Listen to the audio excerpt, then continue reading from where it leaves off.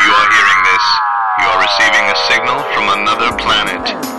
Fanboy Planet.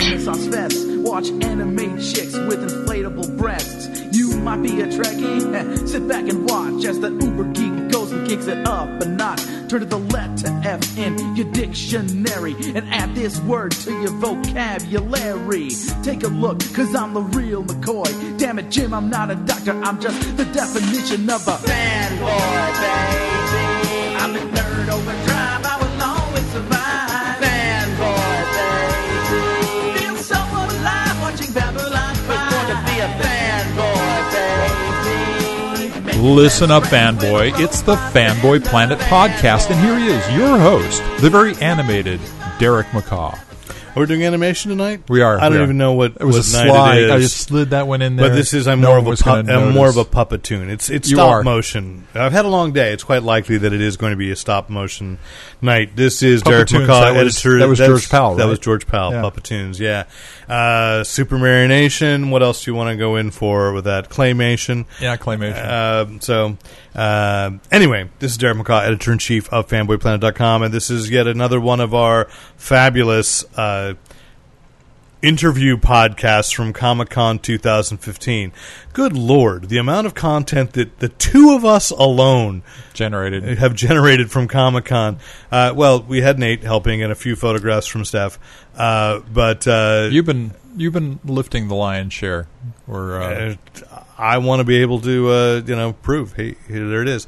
We've got a lot of cool, and I'm dividing up a lot of stuff that I normally wouldn't do. I'd put them all in together, and this time it's like, if you're a Doctor Who fan, you don't want to wade through my pictures of, the Major Matt Mason action figure. I do. I know. I only got one picture, but that was strictly for you. Picture. That's why I stopped to take that. I have a picture of Lady Action. Out of the box. Out of the box, because yes. I have a picture of the box that you took, and I'm going to run that later. I got Lady Action out of the box. We're talking about a doll, and you know what? That's what makes it all the sadder. Because if I had a photograph right now of Rick's face going, I got a Lady Action out of the box. It was one of those last minute, the show was closing down. I said, come on, take her out of the box for me. Who did you talk to? I don't know. It was a lady who was at the booth. Okay. I don't know her. But she was nice. I'm sure. Anyway, all the falderall aside, this is another interview night, and this is a little bit more of a hodgepodge. We've had some kind of themed one. We had Ash versus Evil Dead and Teachers, the Katie Dids, in a kind of a special sort of a cable television night podcast episode. Really fun stuff. That has already been out, and I actually, in the rare moments of I'm listening to the podcast when we do interviews so that I can hear and go, did we sound any, were we smart? And I want to thank Dread Central was one of the other voices at the Ash versus Evil Dead Central, and I should have called them out. Really nice guys. And there were a couple websites that unfortunately I didn't see who they were, but Dread Central I do know, so I thank them for helping drive that conversation. And so we had that. We have coming up still a Dark Horse. Well, it's really a comics-centric episode, but with the lion's share of it is talent through Dark Horse, connected to Dark Horse Books. And special thanks to Dark Horse publicity manager Ob Driver for helping arrange a lot of that episode. We also have... Good Lord. We have Cartoon Network / Adult Swim. We have things from Teen Titans Go and Mike Tyson Mysteries. And then we have still to come the fabled CarCast 2015. All of these will be available on iTunes, which you can rate us, review us, subscribe, and tell your friends. Rating us and reviewing us is kind of the same. But I already know that I'm going to do the CarCast logo as one of those block letters on the hillside vanishing point kind of things going. I sense it. Again, it's weird that I can see it in your eyes when this idea crosses your, the twinkle. And I know what each twinkle means. Yeah. It's getting a little disturbing. There are a limited number of twinkle configurations. This is true. But still... I can read your twinkle. Anyway, and you can also... What about tonight? We can find us on the Stitcher app. Wait, I'm going through the spiel of how to find us. You found us on the Stitcher app. What was the other one you said? Podcast Bay? Pod Bay. Pod Bay. And Open the Pod Bay doors. I will remember that now. You got to be more gentle about it. And you can find us at www.fanboyplanet.com, where you can find Amazon links to many of the things we talk about, or at least follow a link and search box through there if you cannot find it at your local small business. Again, absolutely all about keeping your local comic shop alive, because they support you. That's where everybody knows your name, and probably in the long run, it's cheaper than drinking. Yeah. And so, also, of course, if you like, you drink too much, you fall asleep. Yeah, but I've seen the bottles. You keep buying buying comics. True. Over. True. And of course, lastly, if you'd like to support us, if you've made it this far through the shenanigans because you want to know who we're interviewing tonight, please, you can find there's a little PayPal button on each and every page on Fanboy Planet, and you can donate there. Where you can also find articles on fanboyplanet.com, especially Comic-Con related, where we will have at least photographs from, I think, all of these interviews, all these podcasts, with the exception of this year. We're in this special place for CarCast. Didn't take a single picture. We just sat there going, we shouldn't have had dinner first. That was the mistake. I think you can do artist recreation drawings. I think I can. I think I got an old photo of him being attacked by Starro from a few years ago at Comic-Con. It's always worth bringing up for CarCast. Anyway, so you can support us there, and then you can find, like I say, pages full of articles and coverage of Comic-Con and beyond. Tonight's episodes, like I said, kind of a hodgepodge. We do have, it's sort of television, but it's web TV, if you will, a web series coming up, and this was one of those. It was, I'm grateful, one, that it was one of the first publicity emails that I got out of Comic-Con saying, would you be interested in? And I was like, there's no way that I can't at least try. You can turn me down, but I will try to get into the room for this, which was for Supermansion, which you're probably going blink, blink, blink out there. It's from the creators of Robot Chicken, and but with it's the technology of Puppetoons, yes, but all original puppets, and so that's the difference. A superhero parody written by Zeb Wells, who's done a lot of Marvel comics as well, but really, in my mind, he joined the staff of Robot Chicken, and it got funnier, it got smarter, and quite a great addition there. So he and Matt Senreich, the executive producer on Robot Chicken, combined to create this show. We talked to them too, but the big gun is they got the one who knocks on the Puppet Theater door. Bryan Cranston is voicing the lead character, Titanium Rex, in Supermansion. And so I got to sit down at a round table with Bryan Cranston and Jillian Bell, who is the very funny comedian who was in 22 Jump Street. Is probably the best known right now for that. That's what everybody at the table said. But as well, so we have a conversation tonight with Bryan Cranston and Jillian Bell. Let's go into it.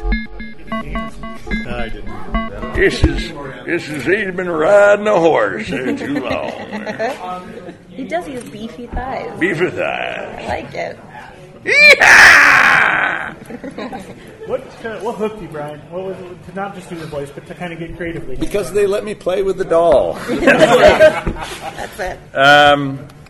No, I think it's had they pitched that this was just superheroes fighting other supervillains, and it's like, yeah, okay, so it wouldn't have. What really got me interested in doing this is that they said, but they all live under the same roof, and they all have to deal with each other in the personal space, and it's like being in a dorm room, and they have to who's not cleaning up after themselves, and who has personal hygiene problems, who has an addiction problem, who just threw up in the sink, and who's going to go shopping, who has so it's. I thought, wow, that's great, because you have this whole world of fighting villains and doing this noble act, and then you have the real world that everybody can relate to about just having roommates, what that was like or is like for people, and it's like, it's a very relatable thing. So it gives audiences a chance to go, oh my God, they're dealing with the same shit I got to deal with, and yet now they're superheroes. So they're like, I know that guy. I was roommates with that guy. That's he right. was the worst. But he couldn't fly. Yeah, that's the difference. So what are the biggest similarities similarities between your characters and yourself? I could fly. Me too. Obviously. Yeah. Similarities? I think my face is just like this guy. That I do. When you. No, it's not. Yeah, it is. Yeah, it is. No, it is, Jillian. Listen. Okay, I'm all ears. Okay. When I have no expression, when I just really, when there's nothing going on, I look mean, and so does he. So watch. Can I see it? Yeah. Jesus, man. Right? It's like you like mothers take their hands of their children. It's like, across the street. Come on. So that's pretty much the main similarity. And I have big beefy thighs. That too. Thighs. I'm sort of like Lex, who I play. I'm a people pleaser, and I try to join in on the fun. And sometimes it doesn't happen, But that's fine. I'll just go home and hang out with my sister. We'll watch Dateline. Did you get that? Did you get that on the tape? Okay, good. To catch a predator. I am obsessed with I gotta watch that. Yeah, I gotta watch it. Are you guys conversing enough in the superhero world to get some of the real deep jokes that that the nerds are gonna really truly eat up? I feel like Zeb had to explain a few things to me. He's been pretty wonderful. Some things go over my head, but that's just me in general. I'm a stupid person. Oh no! Huh? Oh, What, no. Brian? What are you going to say? You're just gonna slow. say I'm smart. That's all. Oh, thank you so much, Brian. No, we work for geeks. We work for superhero geeks, and Zeb and Matt, and so anything that we don't completely understand, we know they will, and it's kind of sweet and sad at the same time. But they know it, and so they write, and it's all it's all before us, and it's well written, it's well constructed. There's always some superhero element to each episode, and yet there's also some domestic issue that they have to deal with. So it's fun. Was there anything you were surprised to learn throughout the process, either about yourselves or something you didn't know? That we learned something about ourselves? Mm-hmm. I don't think so. I'm so self-centered that I don't think I'm open enough to learn anything new about myself. Yeah. I've always said that about you. I met you today for the first time, but I've always said that about you. Yeah, and you were right. And I'm right. You were right. Great. You're slow, but you were right. Hello. Where is the bus, by the way? You're waiting for the number 4? Mm-hmm. Yeah. Right up front, just pick a color. Perfect. So would that be your superpower? After Breaking Bad, Maybe. you got praise from Sir Anthony Hopkins. Whose praise are you hoping for? We got 1 more minute.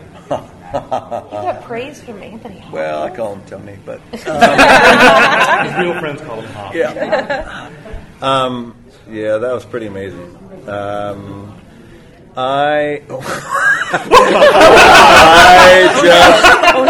It's now a His finger character's puppet. super strength is carrying off into his real life. Well, see what happens now is that You just blew the budget for season 2. That's it. That's the whole budget right there.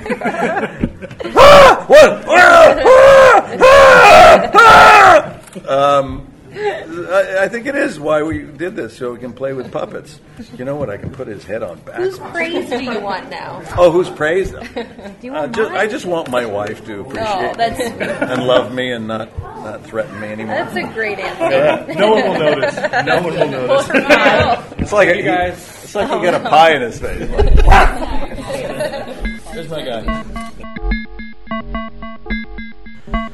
Well, that was a great that was fun, and to have kind of just to be sort of sitting at a table getting playful with Bryan Cranston, which I knew he would be because he is a obviously a comedic background, but he's become known as this great dramatic actor, and to be able to just kind of sit at a table and play around, that's really fun.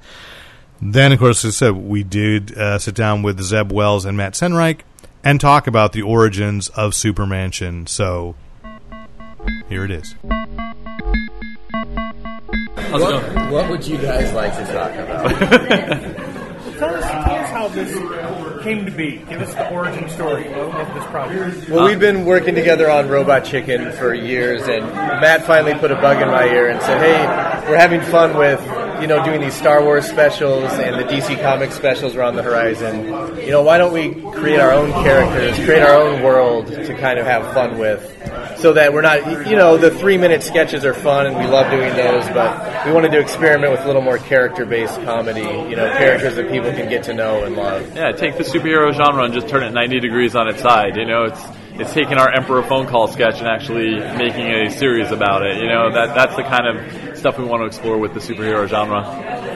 Yeah. What was one of the biggest challenges you faced with putting everything together? How'd you overcome that?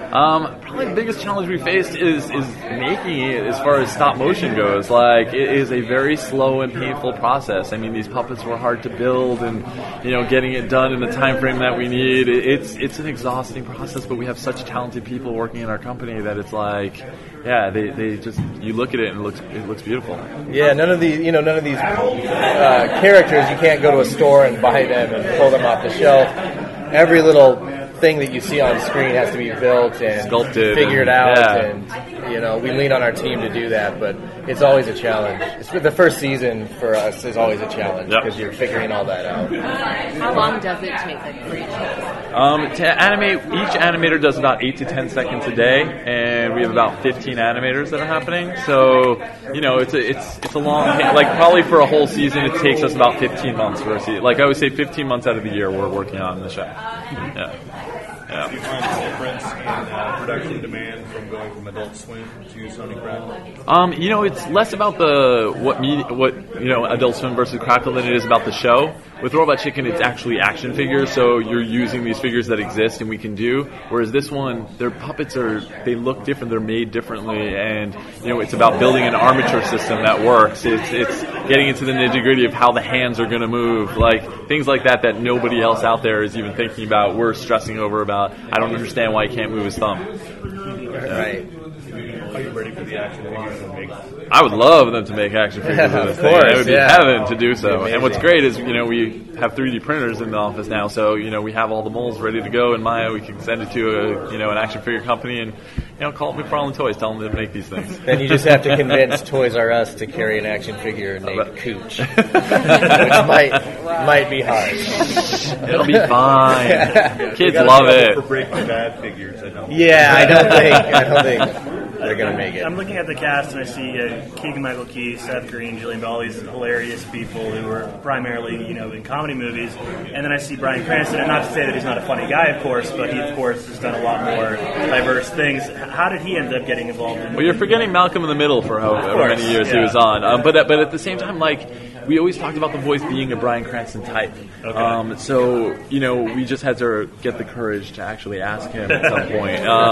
And luckily he had done Robot Chicken a few times prior, so we reached out, and again, it was one of those flattering things. Within 24 hours, he called us back and said how much he really liked the script, and not only wanted to act in it, but he wanted to produce it and make it with us.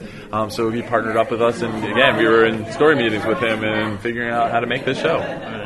It's been really flattering. What's the hardest part for you when you're writing the story and the characters, from writing parody and skits like Robot Chicken versus creating character-driven comedy stories like this? Yeah, we have 6 characters, and we noticed quickly that if all of them don't have something to do, that it doesn't feel right. And also, even though the show is funny, it has the Robot Chicken humor, there has to be real character moments within it, or it just doesn't feel like worth your time, there has to be legitimate cores to their character, and they want to all have to have wants and needs that they're trying to figure out and show some evolution over time. And it was something that Zeb was already doing in comic books. We just lured him away from comic books to be on Robot Chicken, and then I always say, I started in drama, and it's weird to be doing sketch comedy all of a sudden, with Robot Chicken, and now we get to actually tell stories and dive into who these characters are, which has been really nice. Can you talk about some of the tropes that you guys send up, some of the comic book traditions and things that you kind of go after? Well, in the second episode, one of Titanium Rex is the older head of the super team. He has a friend who dies and leaves him his 3 super pets. So they have to, you have to deal with what would an animal with superpowers really be like. Would they really be cute and cuddly, or because animals are kind of selfish by nature, so locking yourself in a house with 3 of them with superpowers might not be the best idea. Thank you guys. Sorry about that. Yeah, no, thank you guys so much. Thank you. Really appreciate it, guys. Very fun conversation, and now we sort of shift gears. It's still in different kinds of, shall we call it, delivery of media. Because one of the things, and I know you experienced a couple, and I experienced a couple at Comic-Con of virtual reality experiences. Mm-hmm. And so we also got an offer to talk to Trevor Roth at Roddenberry Entertainment, the company by Gene Roddenberry's heirs, taking care of his properties. And they're coming out on August 3rd. So that's next Monday when we record this. I don't know if you listening to this podcast are hearing it before or after. Monday. It might have been last Monday, but I'm sure the app is still available. They're releasing. What fascinates me is the challenge of virtual reality is figuring out how do you tell a story while still really taking advantage of the ability of the viewer to be anywhere in the room, or to move their point of view at their own will, instead of when you watch a film, it's the camera's planted, that's the view. Virtual reality is a little different. So they're releasing an app, and I believe it's $3.99, which is not bad it's a 15-minute short story. I'll call it a short film with Tamlin Tomita, and it's called White Room 2B3. It's kind of a locked room sci-fi mystery thing, but you download it to your phone or your device, and you can move it around, and the point of view changes with it. So I talked to Trevor Roth, who is the producer and vice president behind this, really pushing this technology. And he makes a couple revelations in the interview about how they're really trying to move the entire industry forward. So I was doubly impressed by what they were doing, not just the technology itself, but that they're kind of giving the tools to anybody who wants to play with it. So, Trevor Roth. Okay, so let us talk about what was your inspiration to do a VR experience? I think the inspiration, I suppose, isn't different than the inspiration for, any filmmakers out there, but we wanted to do more. We wanted to live the legacy of Gene Roddenberry and see if we couldn't push the boundaries and break the mold in a new way.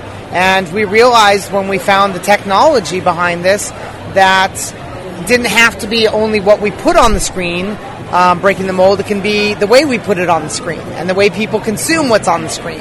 And when we started to recognize that 360-degree camera systems were out there, we realized that we wanted to gain an expertise in how you do 360 in a narrative form, which no one had ever done before, so that we can actually tell stories with it. So it's not just a gimmick or the ability to put you into, a forest and look around, but for you to actually be able to watch and enjoy the journeys of characters and, their trials and tribulations and failures and achievements the way you would a normal film, but from a completely different perspective, because you're literally immersed in it versus sort of watching it from afar.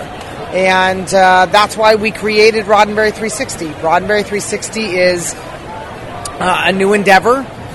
It is a partnership between Roddenberry Entertainment and Immersive Media, who are best known for Google Street View, well-versed in 360 technology, of course. And it is our attempt to rock the boat a little bit and revolutionize what film or television or entertainment can be by creating brand new ways to look at 360-degree content and brand new ways to bring it to people and say, hey, you can get more out of a film or a television show or whatever it might be, and this is how you can do it. And if you're a director or a producer or a network or a studio, we can help you do that. And that's what Roddenberry 360 is all about. Yeah, okay. And I've seen that other people are experimenting with it, playing with it. You guys must have been working on this for quite some time. This has definitely been something that we've been working on for a long time. It is no easy feat to figure out how to move a mountain. It doesn't happen in a day.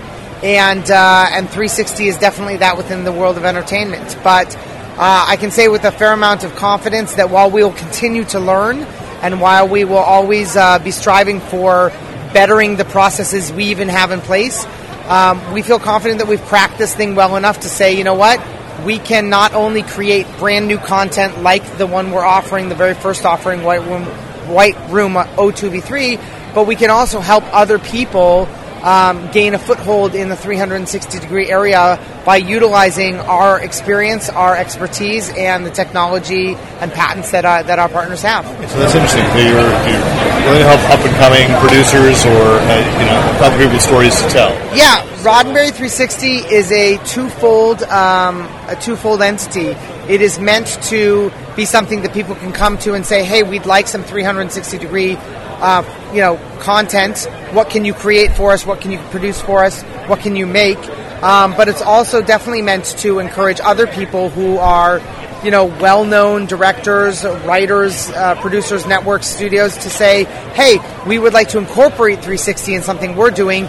Can you show us how you do that? Can you teach us the ins and outs of it? Can we utilize your expertise on set to allow us to provide 360 from your learning and your knowledge base? How long is the narrative of this? This particular offering that we're coming out with is around 15 to 20 minutes. It is a showpiece for us to explain what Roddenberry 360 can be. Again, it's called White Room 023. We got some great actors in it. It includes Breckin Meyer, David Blue, Mylin Sarley, Tony Janning, Tamlin Tamita, Doug Jones, and I'm forgetting one. Oh, Rachel True. So it's definitely something that we wanted to bring some talent to. We wanted to prove to people that we understand how to do this, that we too have learned a lot in the process of it. We would probably do things differently every time because this is brand new frontier for everybody in entertainment. But hopefully, in the tradition of Roddenberry, we are leading the way a little bit and bringing something new to the table. Did you hit a wall with narrative length? That's something I've been curious about with this, because I know when Douglas Trumbull did ShowScan way back when, it turned out that you could only watch half an hour of it. You've got a headache, and the experiments with 48 FPS. Peter Jackson's been doing. So this is, you say, a new form. In many ways. I'm not sure if you're asking if there is a wall that's been hit in regard to how long you can make the story.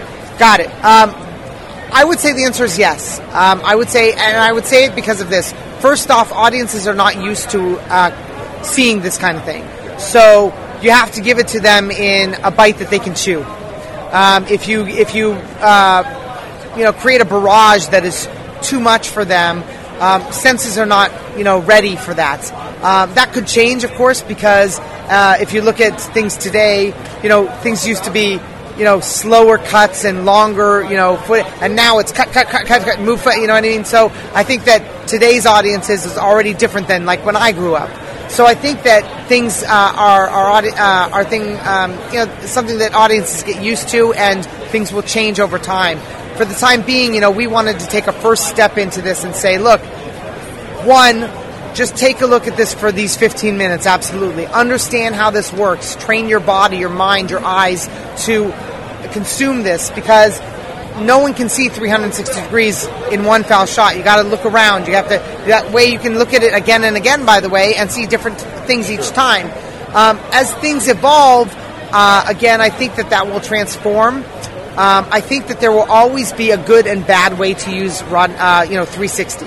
I think that the ability for many people to take it and say, look at this cool, fun gimmick, will work momentarily, but will honestly be a waste of what 360 can bring to the table.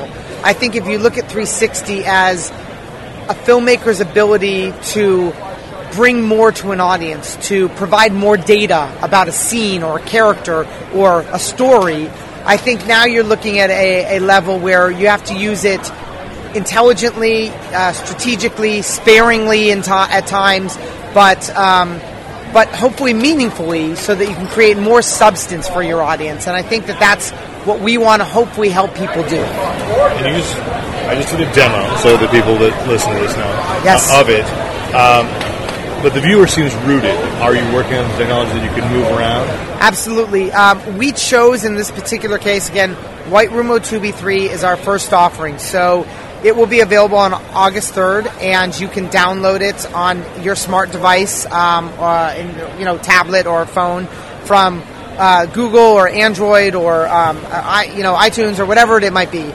But in this particular case, we decided, look, let's go with something that is easy for people, that is adjacent to what they're used to. The idea of starting to move it around, which can absolutely happen. You can definitely take this camera system and put it on rollers and move it around and all these kinds of things. But again, you have to realize, what am I doing to the viewer by doing that? What is that? Is that something they're going to be used to enough? Is that something that people are going to be ready for, or is that a second step or a third step? And I think that's the key, is to recognize that changes don't happen in one foul swoop. Look at Star Trek itself. At first it was a failure, even. You know what I mean? And it took a while for people to understand it and engage in it and see its beauty and its value and all these kinds of things. And I think that with anything new, as much as it's fun to lead the way, you got to recognize that the world can only come with you so quickly. And I think that a lot of decisions with White Room 02B3 were made with that in mind. But sky's the limits of what really can happen eventually. Absolutely. Yeah. Are you developing for the headsets, things like Oculus and I can't remember what Microsoft's is, but I know they've got one. So sometime after things come out for Android and iOS and all that kind of stuff, White Room 02B3 will become available for the Oculus Rift and the Samsung Gear VR. And obviously those are, up and coming new pieces of hardware that will allow this thing to really come to life in new ways. At the same time, truthfully, there aren't that many of them out there, and we wanted to get this to a place where a lot of people can enjoy it right away, and then move to things that obviously are super cool because we love it, but are probably less proliferated in the populace. You said it's coming out on August 3rd. What's the price point on this? $299. That's quite a deal. Yeah, we think it's quite a deal. We wanted to allow this to be very compelling to people. We wanted it to be a good deal. We wanted people to give it a try and see what it is, and get their friends to get it and all these kinds of things. Because I think that the idea is that we want to be trailblazing for other things to come behind us, even if it's our own stuff, if not other people's. And to do that, you got to get something that people can find really easily and accessible, and the threshold's got to be low enough. So we did a very good job of hopefully creating something that is compelling. We did a good job of making the production of it not cost so much by asking people favors, by getting them excited about 360 itself and what we wanted to do, so that they would do things for lesser dollar amounts. And that way we can pass on our savings to the viewer and say, hey, there's not a lot, this isn't a lot of money. Give it a try. Give it a shot. Tell your friends. And I will. Thanks for taking the time to talk about it. Absolutely. Thank you very much. We hope you enjoy it. Thanks.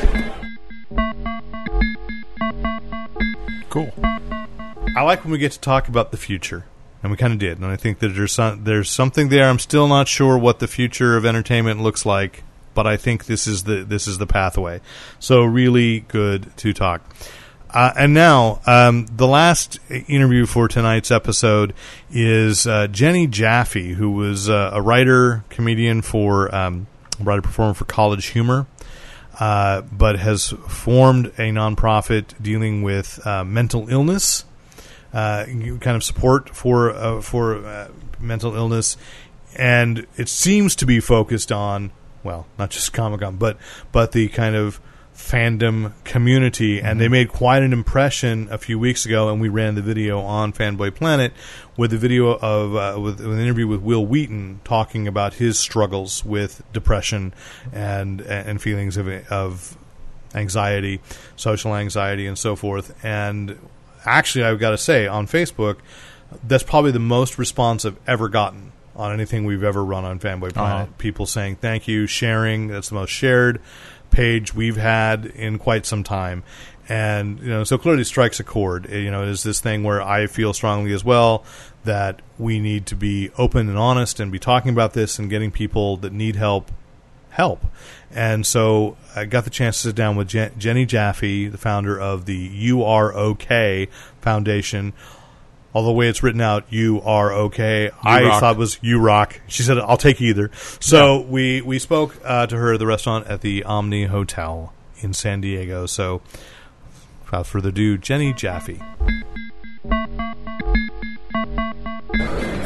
We're here at Comic-Con with Jenny Jaffe, who is the founder of You're Okay. Yes. There we go. Yes. So I got it right. Yeah, you got it right. Yeah. Because what happens is once you tell me how to pronounce it, I instinctively go the other way. Okay. Well, it so can I'm be glad either. I got it right. Yeah. It can totally be either. It's either Project You're Okay or Project You Rock, and I am equally happy with both pronunciations. Either way's clever. And which I guess last week or 2 weeks ago really made a splash with this video with Will Wheaton. And I'd say probably the most responsive we've gotten on our site running it as well. And people contact me saying, thank you.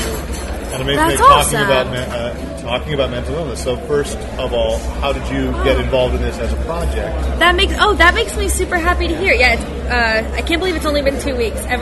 We found out we were going to be here. I was invited to be here about a week and a half ago. So this has been a really insane 2 weeks for us.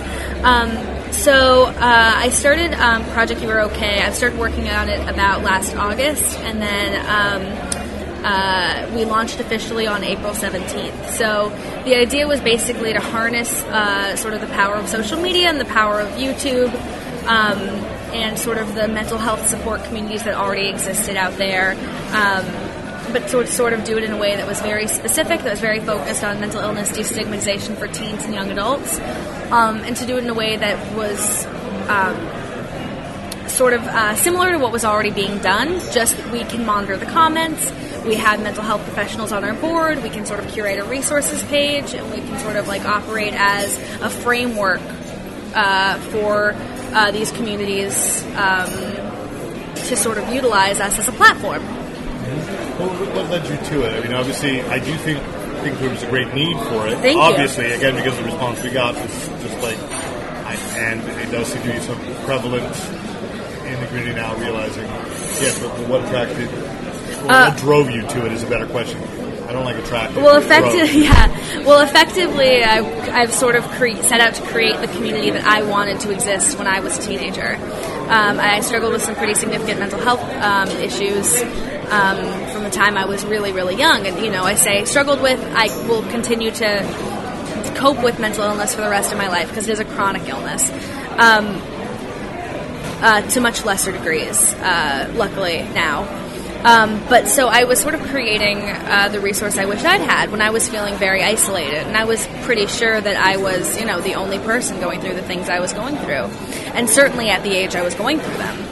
So what drove me to the project was that I think the isolation is really what can be worse for teenagers, and the fourth leading cause of suicide in teenagers is feeling isolated. So we're sort of trying to remove that isolation and create a sense of like, well, there are other people out there who have gone through this before me and who are doing okay now, and it's largely people who are slightly older peers.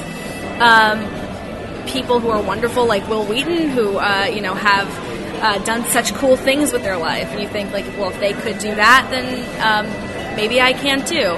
And we hope that everybody who clicks on the site sees somebody who reflects their story, their background, their diagnosis, and somebody who they can sort of like see themselves in. Now, you said you struggled with this in high school as a teen. And I sort of mentioned up top, you told me that you work for College Humor, you are a TV writer. Yeah. So do you think that part of that drove you to comedy? Because we talk about that comedy is often driven by pain. Oh, 100%. I think that one of the things that really attracted me to comedy was it was one of the only ways I was seeing myself represented. And it just, I think comedians can talk about things freely in a way that people in other professions can't. So for me to hear somebody like Maria Bamford talk about her OCD was hugely powerful for me. I'd never heard it talked about in a way that didn't terrify me. I'd never heard it talked about by somebody who I admired like that.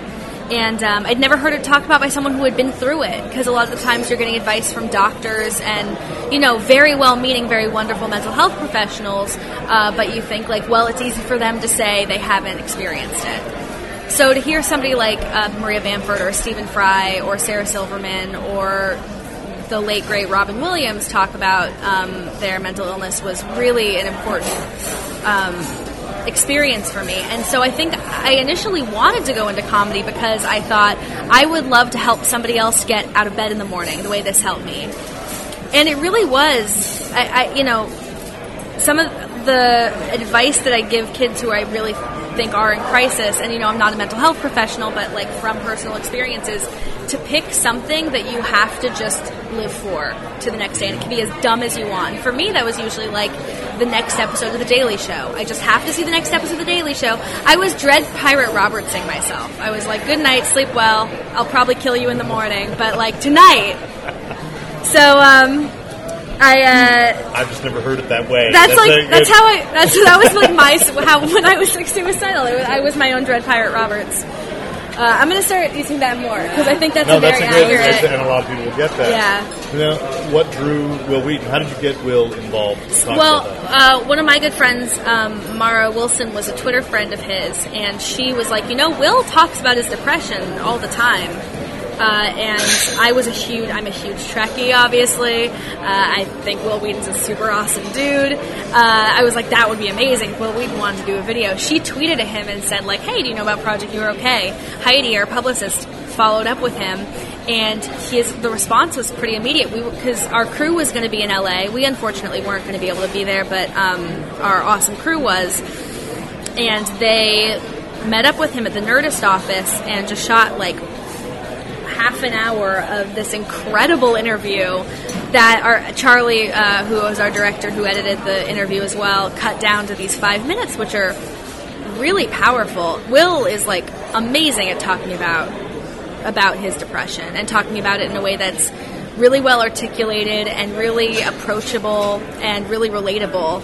And it was just super cool to get Will Wheaton, and it also opened us up to this different world, because like I sort of have this, we are all from a comedy background, and pretty much everyone we work with is from a comedy background, but to then start opening up to like the world of comics and the world of like sort of like fandom, which is something else that really helped me get through things. Star Trek helped me get through a lot, and it gave me a lot of language about like to use for different things, and like and I think that's a pretty common experience, is that people get into different fandoms because they see their experiences reflected in it, or because they need that sort of escape. And I think that's what everything exhibiting at Comic-Con is really escapist. So I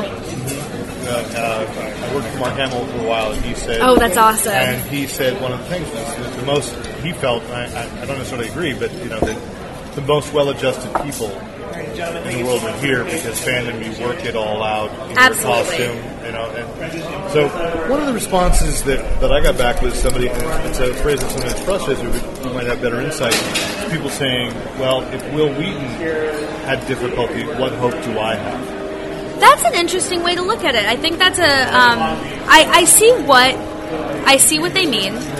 I think the thing to remember is that, so like I think there's a couple of things at play. It's really easy to look at someone like Will Wheaton, who's successful, he's wealthy, he's white and male and cisgender and straight. Like he's like got the world on a string.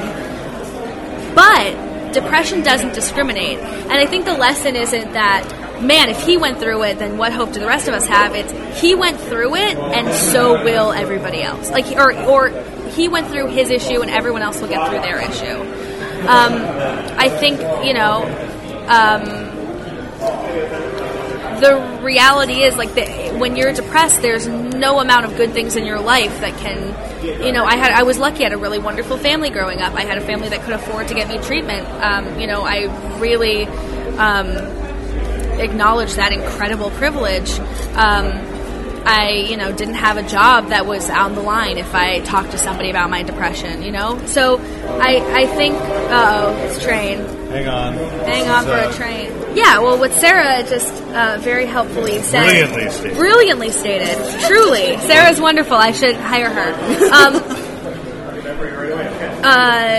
What Sarah just brilliantly stated is that in addition to mental health not discriminating, the fact that there are no real external circumstances that can solve your mental illness besides talking about it. And that was the thing that ultimately got Will through it. And that's the thing that most people find, is that there are not really many external circumstances that can change the way. There's no external circumstances that can change the way your brain has been wired to process the world. The only thing that can help you is you starting to sort through those things, in therapy, being open with the people in your life, getting the support you need. Am I saying this correctly, Sarah? Do you want to say what you just said again? Can I bring Sarah in? Sarah, what's your last name? It's Sarah Hartshorn. Sarah Hartshorn's the vice president and production coordinator, so she helped the Will Wheaton video happen as well. I did from afar. It was really hard not to be there, but what helped him was acknowledging that he had a problem, and I think he also did it in part because his wife encouraged him, and he's a great example of how self-care isn't selfish. He's a better husband now because of it, I think, and I find I'm a better wife when I take care of myself, and a better person, a better employee. I can help Jenny better, and he's also an example of how mental health care is often viewed as a luxury, and so it was something that he was able to easily access.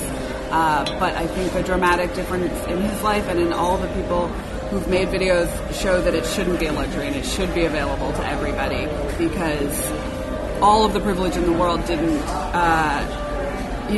change the fact that he was mentally ill.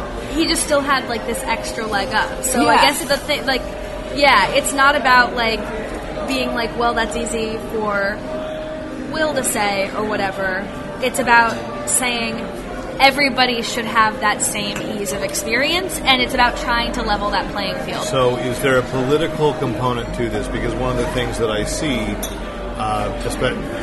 especially in California, but I'm sure it's just my personal experience, is we seem to have done a poor job of dealing with especially extremely mentally ill absolutely in the state. So the political element is, you say it shouldn't be a luxury, but most insurance policies don't cover it. Absolutely.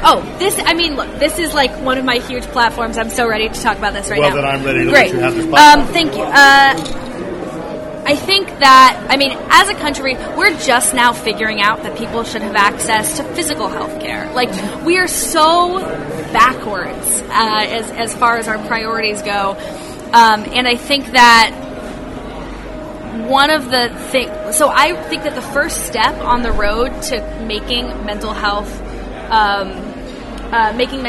care readily available is to start thinking about why we don't prioritize it.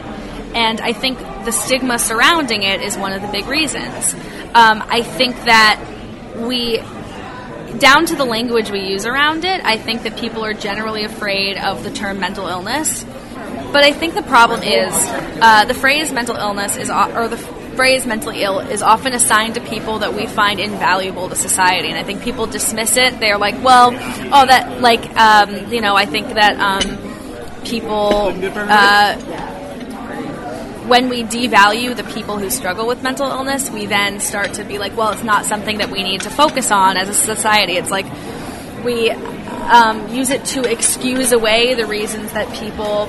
We either use it to excuse away the reasons somebody has committed a heinous action, like we invoke it then, or we use it to explain away the homelessness problem. It's like, well, they're mentally ill. It's like, well, right. So why aren't we taking care of them? And it's like, I have a mental illness, and I think it's important for people like me, people like Will, people like the people on our website to say, I have a mental illness too. Are you saying I'm not valuable? Are you saying you don't want to take care of me? Yeah. And to sort of start talking about it. I think we're a long ways away from being able to actually, and certainly I am a very long way away from being able to actually influence any sort of policy change around this. But I certainly think that down the line, this is one of the big battles that is going to have to be fought. I think it's a social justice issue because as far as mental health access goes, it is a hugely it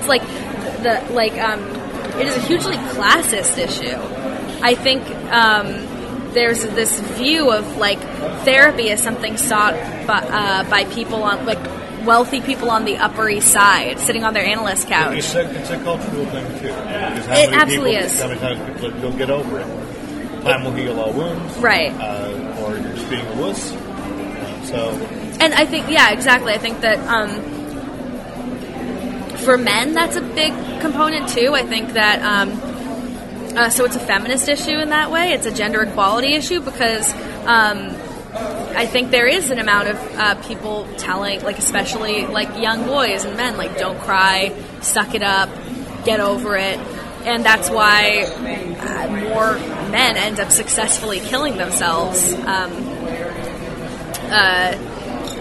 So I think it's like an issue. It is an equality issue across the board, and I also think that the more mentally healthy people we have walking around, the more people who have dealt with their mental health, the more we like. I think that there will be significant improvement across the board. I think we're going to find that we have a less violent world, that we have a world that relies on drugs less. I think we're going to I think that the root of a lot of social issues is that people haven't dealt with their personal mental health, and I think that sort of spirals outwards and outwards and outwards.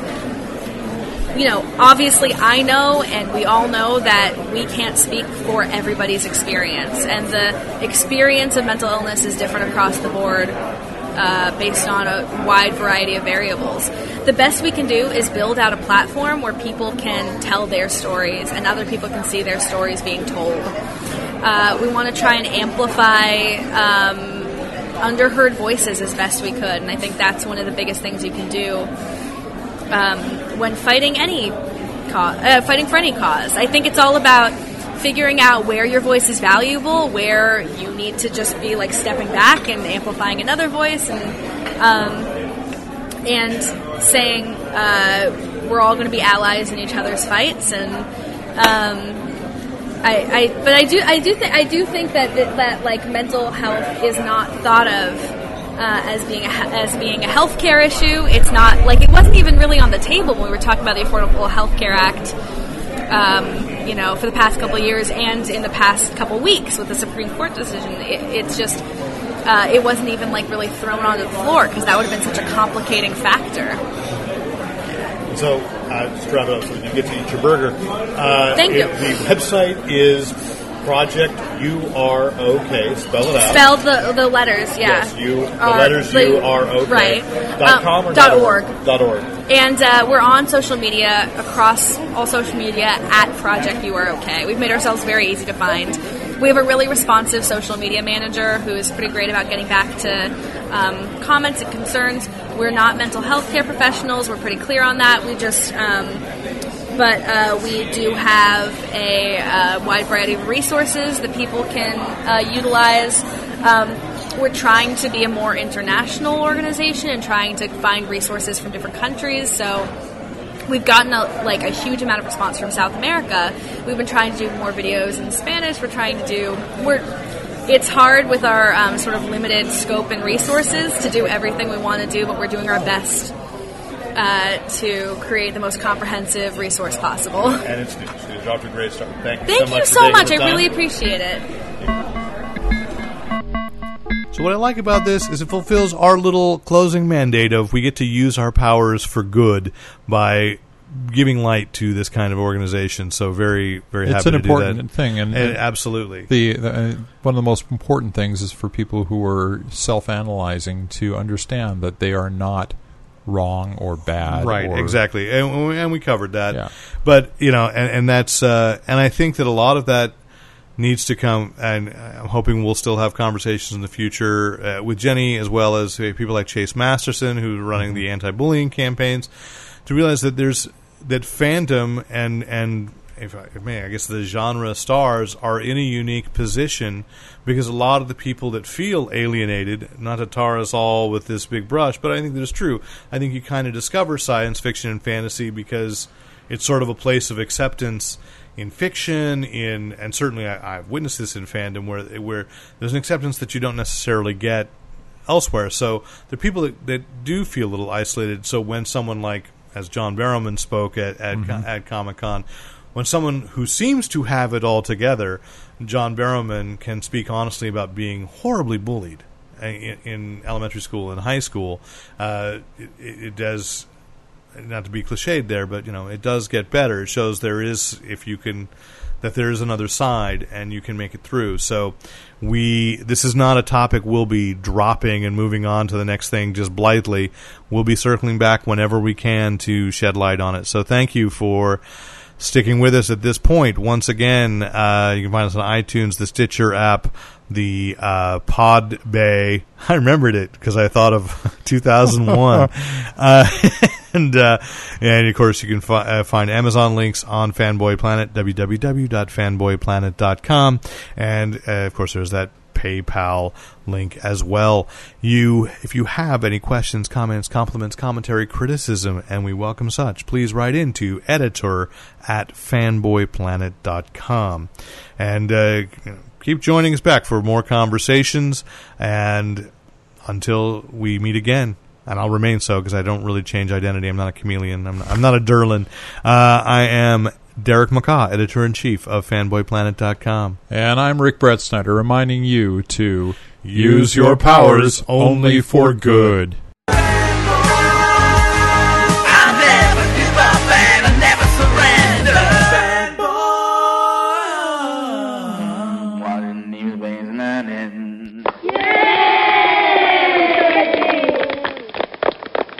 And thanks once again to the great Luke Ski for use of his music in this podcast.